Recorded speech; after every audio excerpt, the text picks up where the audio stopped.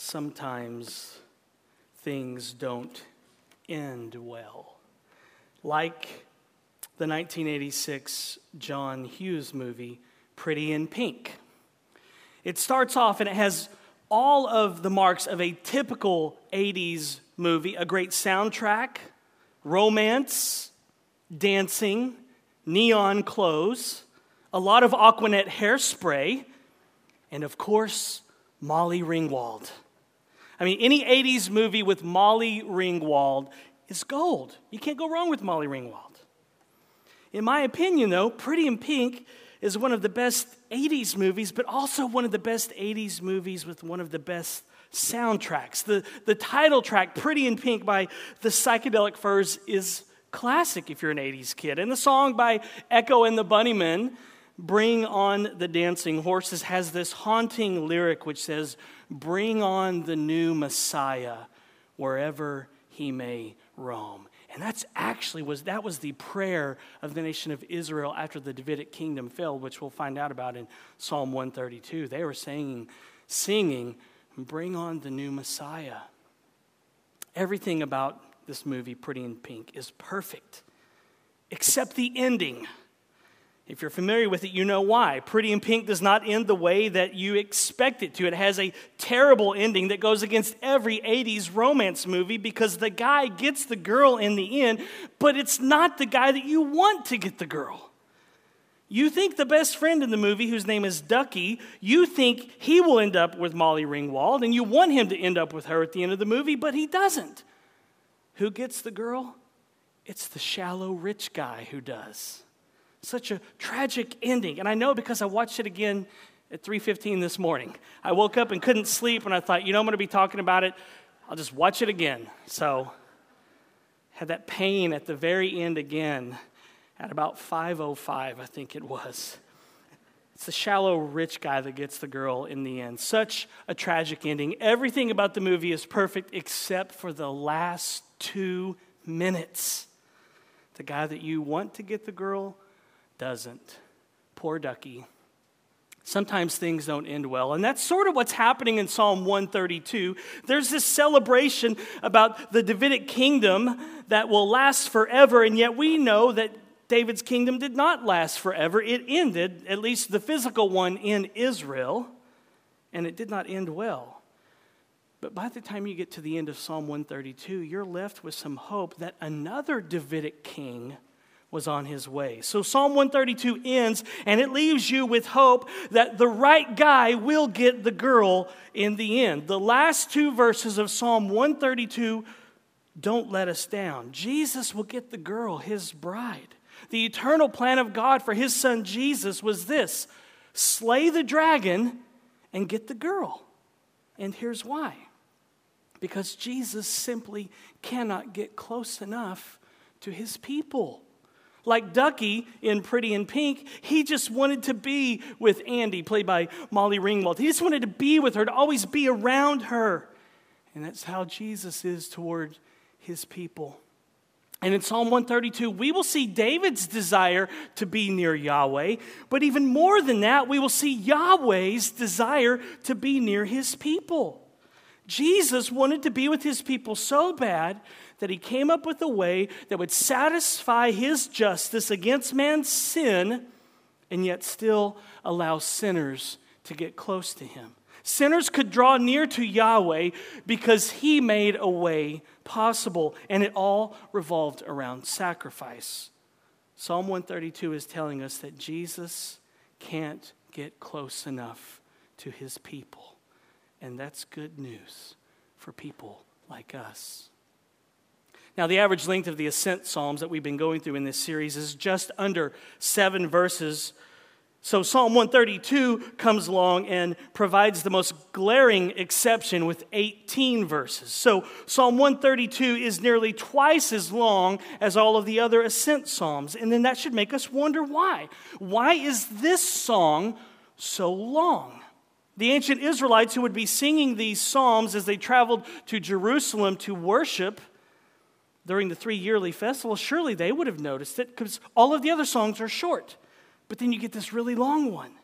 It's like going from singing Little Deuce Coupe by the Beach Boys, which is only 1 minute and 41 seconds long. Did you know that? That's how great of a song it is. You don't even realize it's over. It's like going from singing Little Deuce Coupe, which comes in at 1 minute and 41 seconds, to singing Stairway to Heaven by Led Zeppelin, which is over 8 minutes long.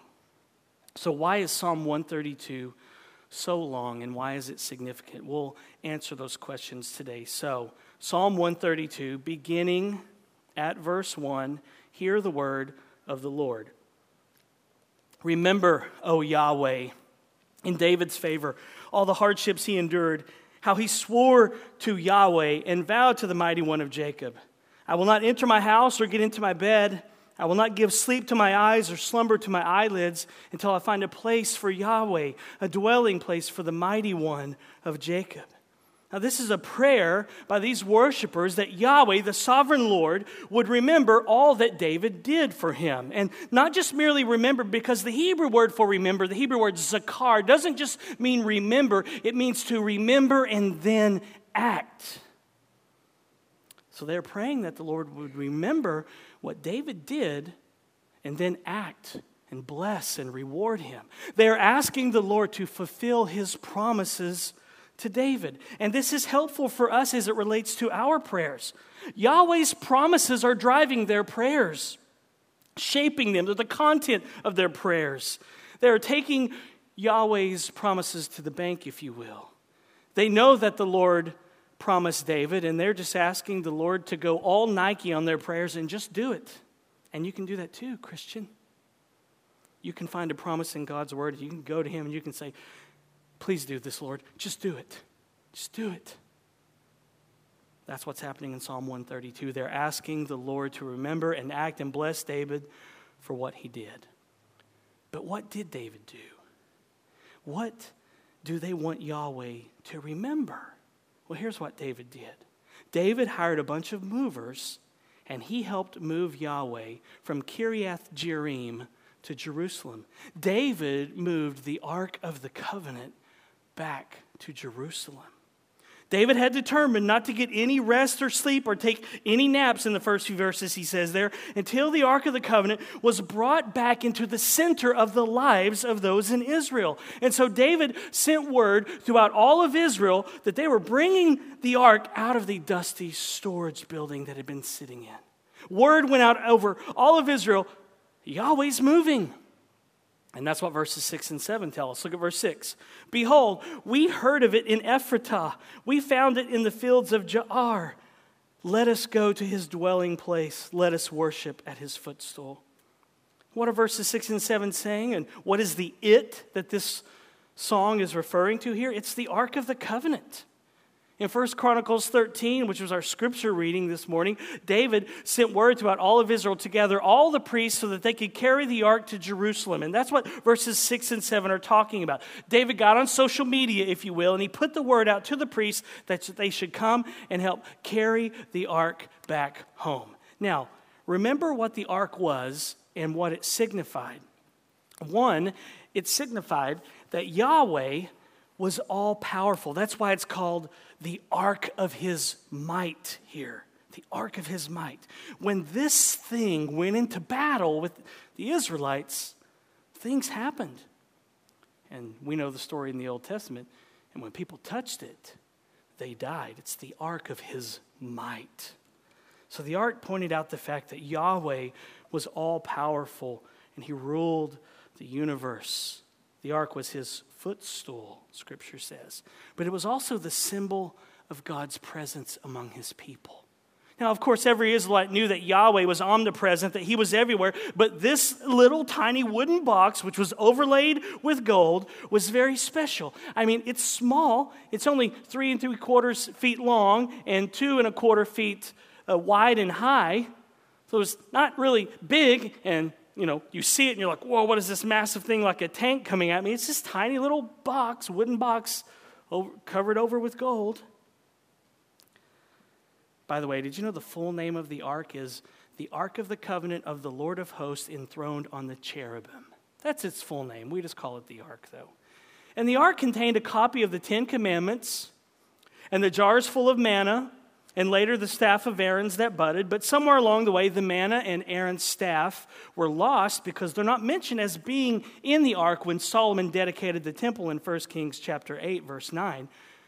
But the ark also had a lid with these weird winged lion creatures on top.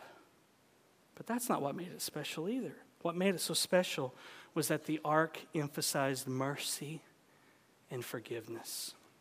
So David knew that God was everywhere and not just limited to the ark's presence. And David knew that no human being could escape his presence, but David also knew what the ark symbolized was the place that we often try to hide from God. His mercy and his forgiveness. And isn't that what we often do? We run from God. We hide from God when we sin. We think that if we can just get some distance between us and our sin, then he'll accept me. We think if I can wait a few hours before I go and ask him for forgiveness, or if I can wait a few days after I've really blown it, then I can come into his presence.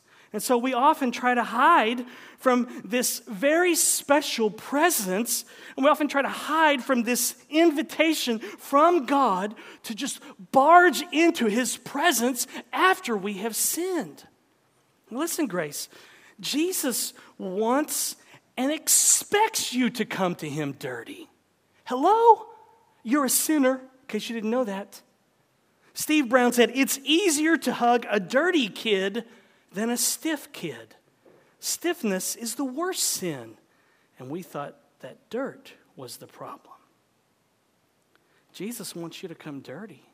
What he doesn't want is a stiff, self-righteous person. And that's what the Pharisees were. And that's why Jesus told them in Matthew 9:13, for I came not to call the righteous, meaning you guys, but sinners. The problem is that we think we're okay without God. And that's why the ark was hidden in a closet for 20 years. In David's day, it was because the nation of Israel thought that they were doing just fine without it. But the problem is that we think we're okay without God. And sometimes that's what keeps us away from Jesus. Nate Larkin said, what keeps most of us from God is not the sin we know we have, but the righteousness we think we have. For some of us, we need to be cleansed from our supposed righteousness. And that's a shell shock for some. David knew that the ark was the special presence of God, a symbol of his great love for sinners, a symbol of his heart. So the ark of the covenant was an invitation, a summons from a holy God to dirty sinners that they were welcome. They were welcome in his presence. The ark was where the great sacrifice for sins took place each year on the Day of Atonement. Once a year, the high priest would go into the Holy of Holies where the Ark of the Covenant was, and they would sprinkle blood on the altar for the sins of the nation. And this is why David wants to get the Ark of the Covenant back to Jerusalem. But where was the ark hiding for those 20 years? If you remember your Old Testament, at one point in Israel's history, the ark had been captured by the Philistines. And they put the ark in their temple, in the temple of Dagon, and then what happened? The statue of Dagon fell and broke into pieces on the ground because the presence of Yahweh was there. And so the Philistines wisely loaded up the ark on a wagon and sent it back to Israel, and it sat for 20 years in the home of a man named Abinadab. Now, why would God do this?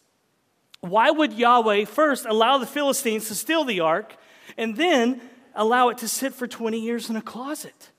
Does that contradict the big idea of our sermon that Jesus simply cannot get close enough to his people?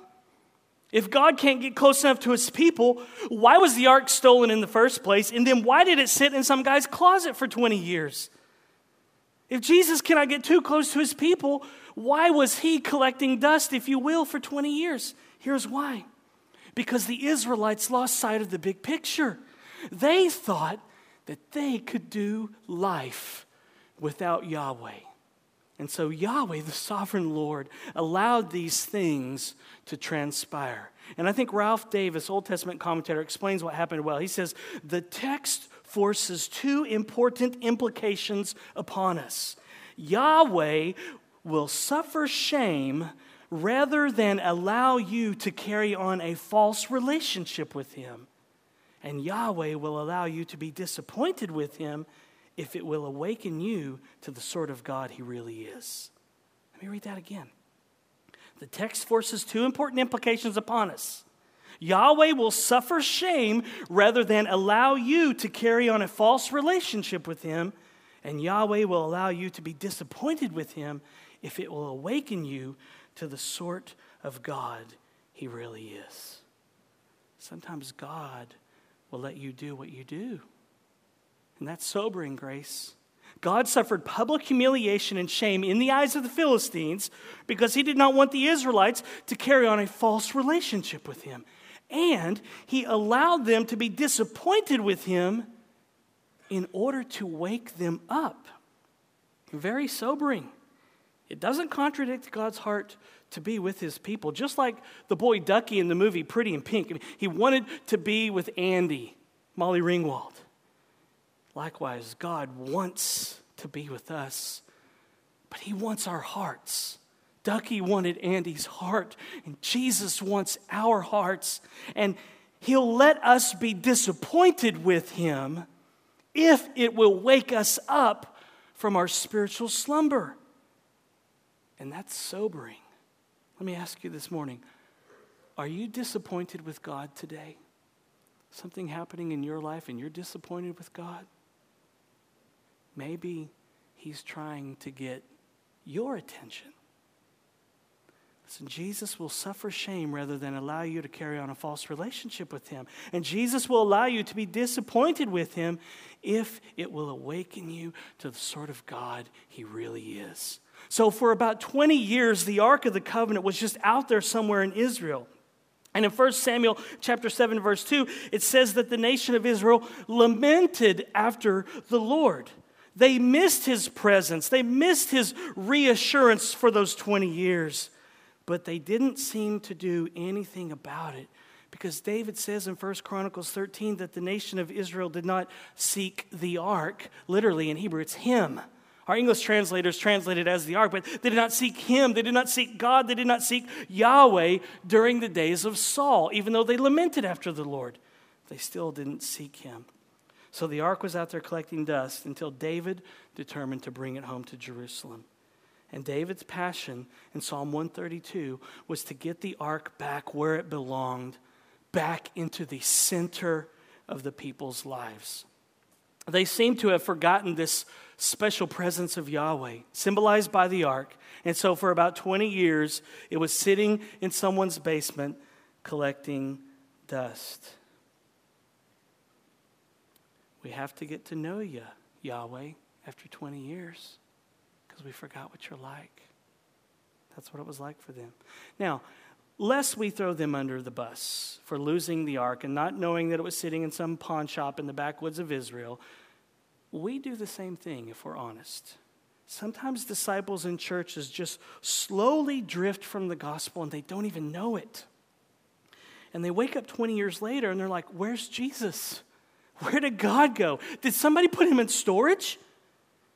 And it can happen in our individual lives as well. We just slowly drift from Jesus and we wake up one day and we have drifted 20 miles out to sea. And that's why we need to hear the gospel every Sunday in this pulpit. Carl Trueman says, the task of the preacher, therefore, is to take the Bible and do two things in every sermon. Destroy self-righteousness and point hearers toward the alien, external righteousness of Christ. That's what we need every week, Grace. That's what I need. We need to hear over and over and over again about God's special love for sinners who have no righteousness on their own. We need to hear about his heart for his people, the church. We need to hear again and again about this special place where mercy is offered to the unrighteous, to sinners, namely at the cross. Now, why? Because the bent of our heart is, please, please, please let me get what I want. That's sin. We want what we want, and we want it now. That's the bent of our heart.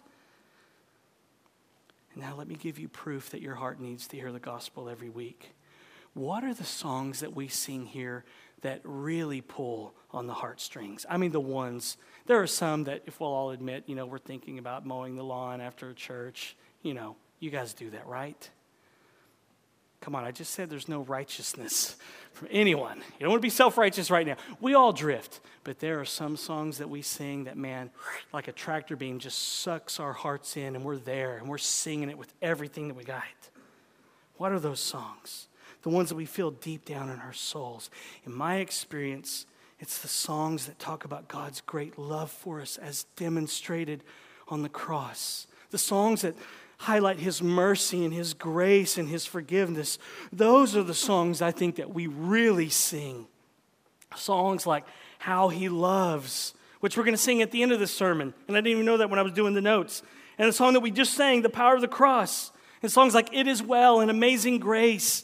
Why do these songs resonate in our hearts and with our hearts more than others? Because it's all gospel. We love those songs because they assure us that Jesus does love us and we are forgiven. That's why we go round, round, round again with these songs, because it's all gospel. And that's why we need to hear the good news preached here every week, because 1, we forget it every week. 2, we need it every week. And 3, we love it every week. I don't know about you, but I love to be told that I'm forgiven. That never gets old to me. I love to listen to sermons and songs that remind me of who I am in Christ, that I am justified by faith, that I am in union with Christ, that I am clean. That never gets old to me, ever. And I need it often because I forget it often. And I have a hunch that many of you are just like me. I love Jesus' words in 15:3. Already you are clean because of the word I have spoken to you. Isn't that good news? Just let that land on you this morning. We forget John 15:3 that we are clean. And that's why Martin Luther said this: every week I preach justification by faith to my people because every week they forget it. We need the gospel coming forth from this pulpit every week, just like David and company did. David wanted to get the Ark of the Covenant back because he wanted to be reminded of the gospel. He wanted to be reminded that God loves him. He wanted to be reminded that he was forgiven. The nation of Israel and David forgot the gospel, forgot that they were clean because the ark was gone for 20 years. Now, they knew God's holiness. They knew that because 1 Samuel 6:20, right before they put the ark in storage, this is what they say: who is able to stand before the Lord, this holy God? No one can stand before him. So let's hide this thing. Let's get it out of here. You get close enough to it, you die. God is holy. They understood God's holiness. And there are Christians who understand God's holiness. But man, they're stick in the muds. And they don't know how to have fun. And they don't understand grace. And they don't dance. And they don't laugh. And then there are some Christians who understand God's grace. And they love it. And they lap it up like a thirsty dog. But they don't care about obedience. And so I think at any moment of our lives, we can be this way, where all we do is focus on God's holiness, and we forget about how merciful and gracious he is, or we focus on how merciful and gracious he is, and then we think, I can live any way I want to. That's trifling with God. Some of us today need to be reminded about God's holiness and not trifle with him. And some of us need to be reminded today of God's grace and not think wrongly of him and maybe laugh. We all need the gospel every day. Tim Keller said, because the gospel is endlessly rich, it can handle the burden of being the one main thing of a church. The gospel can be the main thing in a church. It can handle the weight of that. We don't need lasers and lights during worship or fog machines like some churches. We just need songs about Jesus. We don't need all the glitz and the glamour. We just need the gospel. And when you get news that you don't want to hear, news of cancer or some disease or a phone call that rocks your world and tells you that a loved one has died, what do you need in that moment? You need good news. You need the gospel. You need to hear about how great Jesus is. Trust me, when you get cancer, sermons that give you 7 tips to being a better husband will not help you. When you land in the hospital and you're close to death, sermons that give you tips and to-do lists will not help you. What are you going to do? Call the worship team and have them set up a fog machine and lasers and lead you in worship in the hospital room? No, you need Jesus. You need a church community, a church family that gathers around you and tells you over and over and over again what they have heard about Jesus week in and week out. The gospel. That you're forgiven, that Jesus loves you, that you will be resurrected one day, that God is sovereign, and that He is working this out for your good and His glory. When you end up in the hospital room, you need someone who knows their Bible and can tell you about the triune God.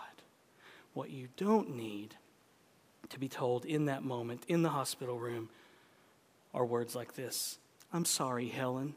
The worship team could not get here, and the fog machine and lasers aren't working right now, but I have my sermon notes from last week, and I can give you 4 steps to a healthy outlook on life. That's not going to help you. That makes me want to vomit. But that's why I love this church. I'm going to miss y'all while I'm on sabbatical. My last sermon is today, and I'll be on sabbatical for 3 months and won't be gone. I'm going to miss Grace because I think we're the best church in town.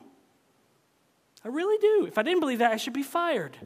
I love Grace. I love Grace because the DNA here now after 5 years, I think is pure gospel. If you cut us now, I think we bleed gospel.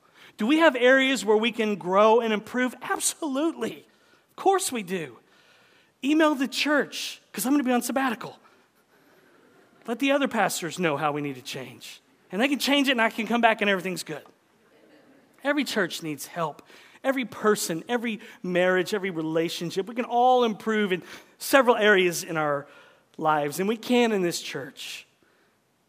But man, do we get the gospel here? I love that about Grace. But for David and company, it had been 20 years, and they seemed to have forgotten about the ark.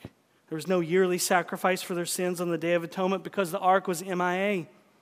And they didn't even notice, it seems. It just goes to show that we are so sinful that we can carry on with life. We can carry on with church life without even bringing Jesus into the picture. That's sad. We can do church without even mentioning Jesus. Seems impossible, but Psalm 132 is telling you that that can happen. And all you have to do is visit a few churches or their websites, or listen to their sermons, and you might not even find a trace of Jesus. What a scary place to be. God have mercy on us all. Bring revival to your church, Jesus. And revival is what these Israelites were praying for in Psalm 132. Look at verse 8. Arise, O Yahweh, and go to your resting place, you and the ark of your might. Let your priests be clothed with righteousness, and let your saints shout for joy. For the sake of your servant David, do not turn away the face of your anointed one. Now, they're praying that the ark would make it to Jerusalem, where Yahweh could be where he wanted to be, which was near his people. Please understand that restoring the ark to Jerusalem was not restoring a religious icon, but restoring Yahweh's presence among his people. The whole sacrificial system in the Old Testament was set up so that sinners could draw near to God, so that priests could minister God's grace to his people, so that the people would rejoice and be glad and be satisfied. And somewhere along the way, the church has messed this up. We think Christianity is primarily about an angry, cranky God who can't stand how disobedient his children are, so he's always in a bad mood. And because he's always cranky and irritated with us, we're supposed to walk around on pins and needles and be miserable all the time and eat liver and drink prune juice for fun. We think that Christians are supposed to be the most miserable people on the planet. And yet the biblical story is night and day different from that. The Ark of the Covenant was God telling his people, I can't get close enough to you. I want to be near you. I want you to be full of joy in my presence. The Ark of the Covenant is proof of that. And so was the tabernacle, the entire tabernacle. So was the temple. And so was the incarnation of Jesus. When Jesus was born, it was a declaration to sinners what the Ark had been screaming for years. I can't get close enough to you. I want to be near you. I want you to be full of joy in my presence. I can't get close enough to you. That's what Jesus says to you today, Christian. Doesn't that make you want to pray? Doesn't that make you want to read the Bible? Jesus says, I can't get close enough to you. I just want to be with you. Doesn't it make you want to? It does me. Of course, these worshipers in Psalm 132 know that they are sinners. They know that their commitment stinks. They know that David's commitment stinks. I mean, they're highlighting David's passion and commitment to move the ark in these verses, yes, but they know that our commitment stinks and that David's commitment stinks. After all, the ark was in a closet collecting dust for 20 years. So much for religious enthusiasm and commitment, right? So much for their commitment to Yahweh. Listen, if you get this, then the Bible will make a lot more sense. It's not our commitment to God that gets the emphasis in Scripture. It's God's commitment to his people and his promises that does. That's what Psalm 132 is telling us. The reality is that the Bible is one big story of how fickle we are and how faithful God is. And if you can swallow that truth, then the Bible becomes a book that you want to read because you keep hearing over and over and over again just how good Jesus is. Wouldn't it be good if we really believed that Jesus is as good as he says he is? And these worshipers in Psalm 132 know that the Lord is good because they pray that he would not turn away from the face of David, Yahweh's anointed. Now, what's interesting here is that the word for anointed in verse 10 is Messiah in Hebrew, Mashiach. It means anointed one. And David was the anointed king, the anointed one of Israel. But we see now that even though David did fail, God did, in fact, keep his promise to David because Jesus, the real Messiah, the real Davidic king, came many years later. Look at verse 11. Yahweh swore to David a sure oath from which he will not turn back. One of the sons of your body I will set on your throne. If your sons keep my covenant and my testimonies that I shall teach them, their sons also forever shall sit on your throne. For the Lord Yahweh has chosen Zion. He has desired it for his dwelling place. This is my resting place forever. Here I will dwell, for I have desired it. I will abundantly bless her provisions. I will satisfy her poor with bread. Her priests I will clothe with salvation, and her saints will shout for joy.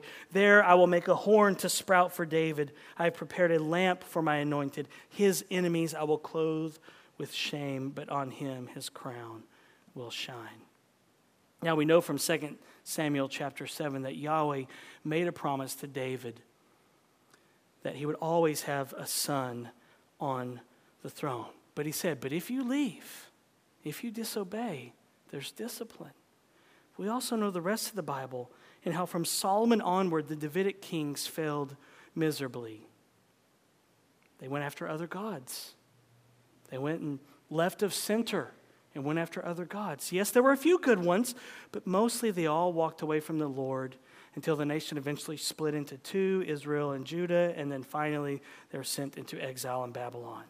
But the good news of the gospel is that this sad, sad tale of David and Solomon and all the other kings, it leads us to King Jesus, the Davidic king par excellence, whom all of these scriptures were pointing to and anticipating.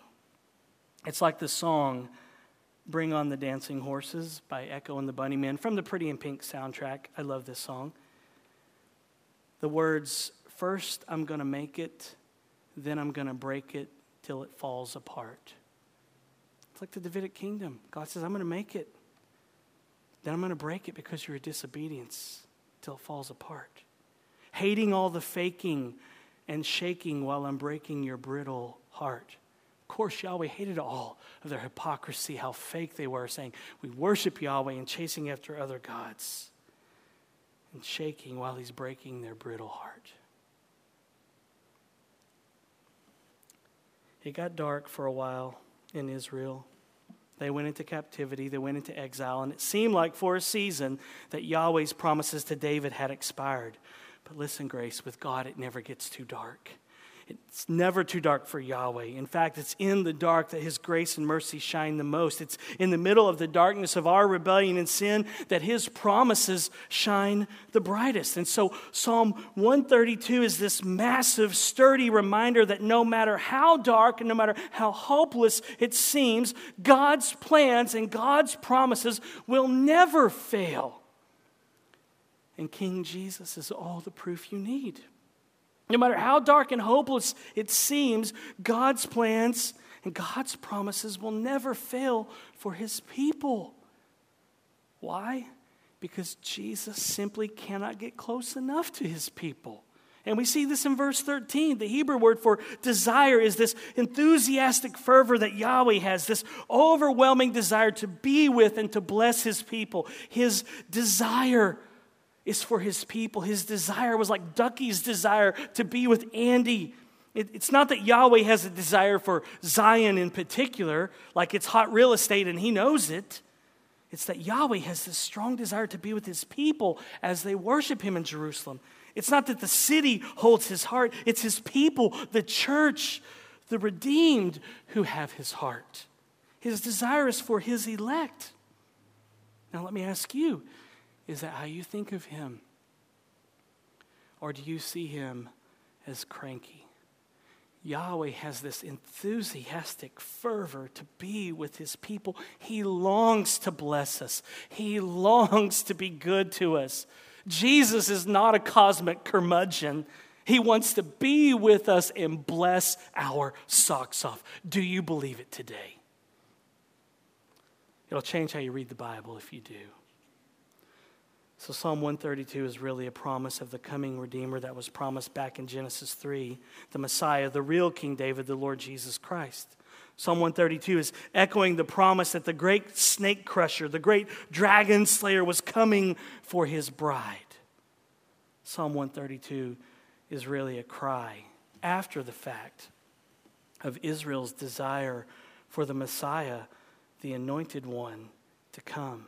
Psalm 132 became a cry like that song from Pretty in the Pink. Bring on the new Messiah wherever he may roam.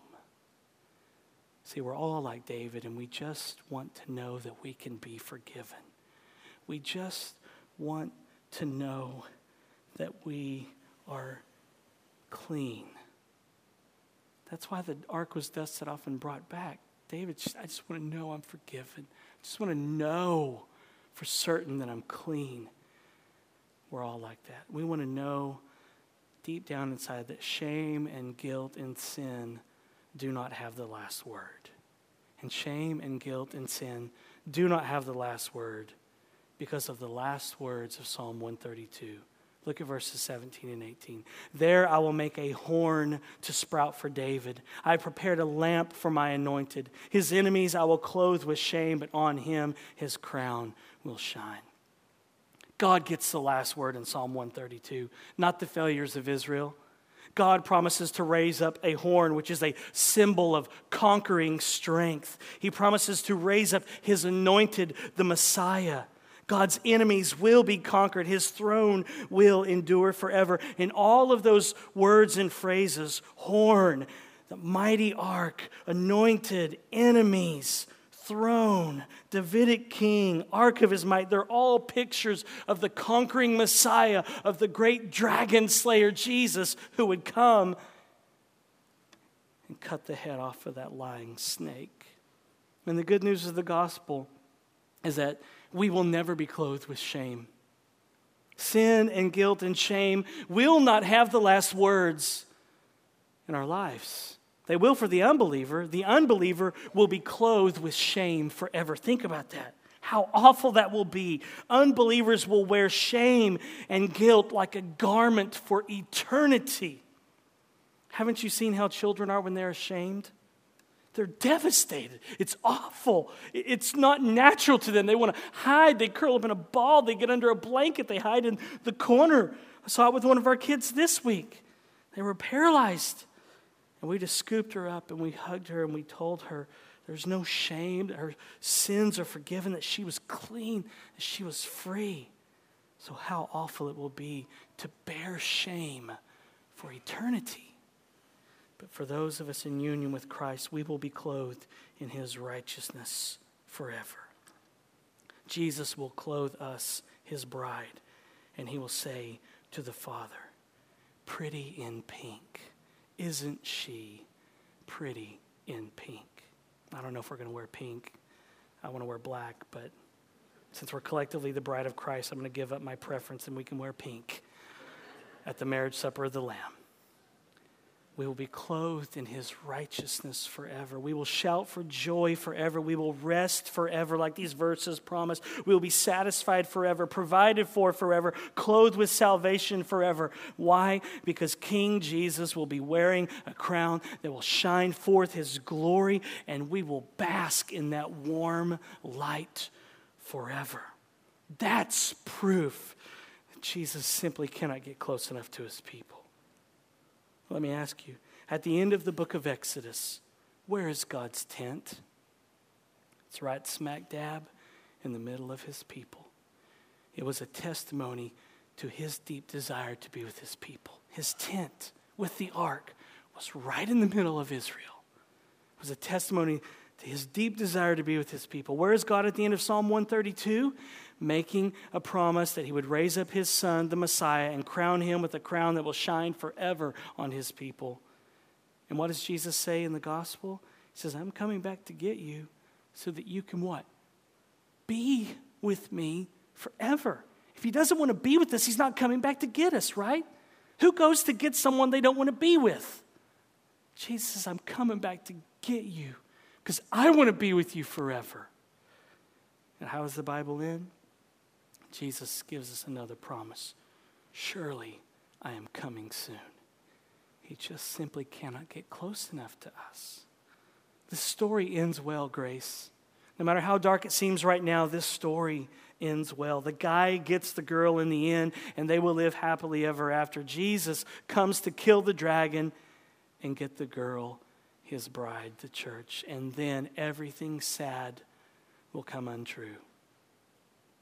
So you today are cordially invited to the marriage supper of the Lamb, where we will celebrate the King's love for his bride and how he slayed the dragon while we party like we've never partied before.